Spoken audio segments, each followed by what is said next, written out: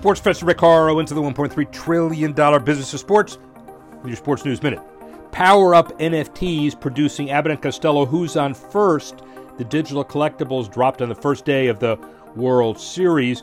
8,700 digital collectibles will feature a still frame from the original Who's on First, Abbott and Costello. The bottom line is the sports NFTs continue to be the most sought after and popular option on the market. Many fans love to have iconic moments forever in their possession.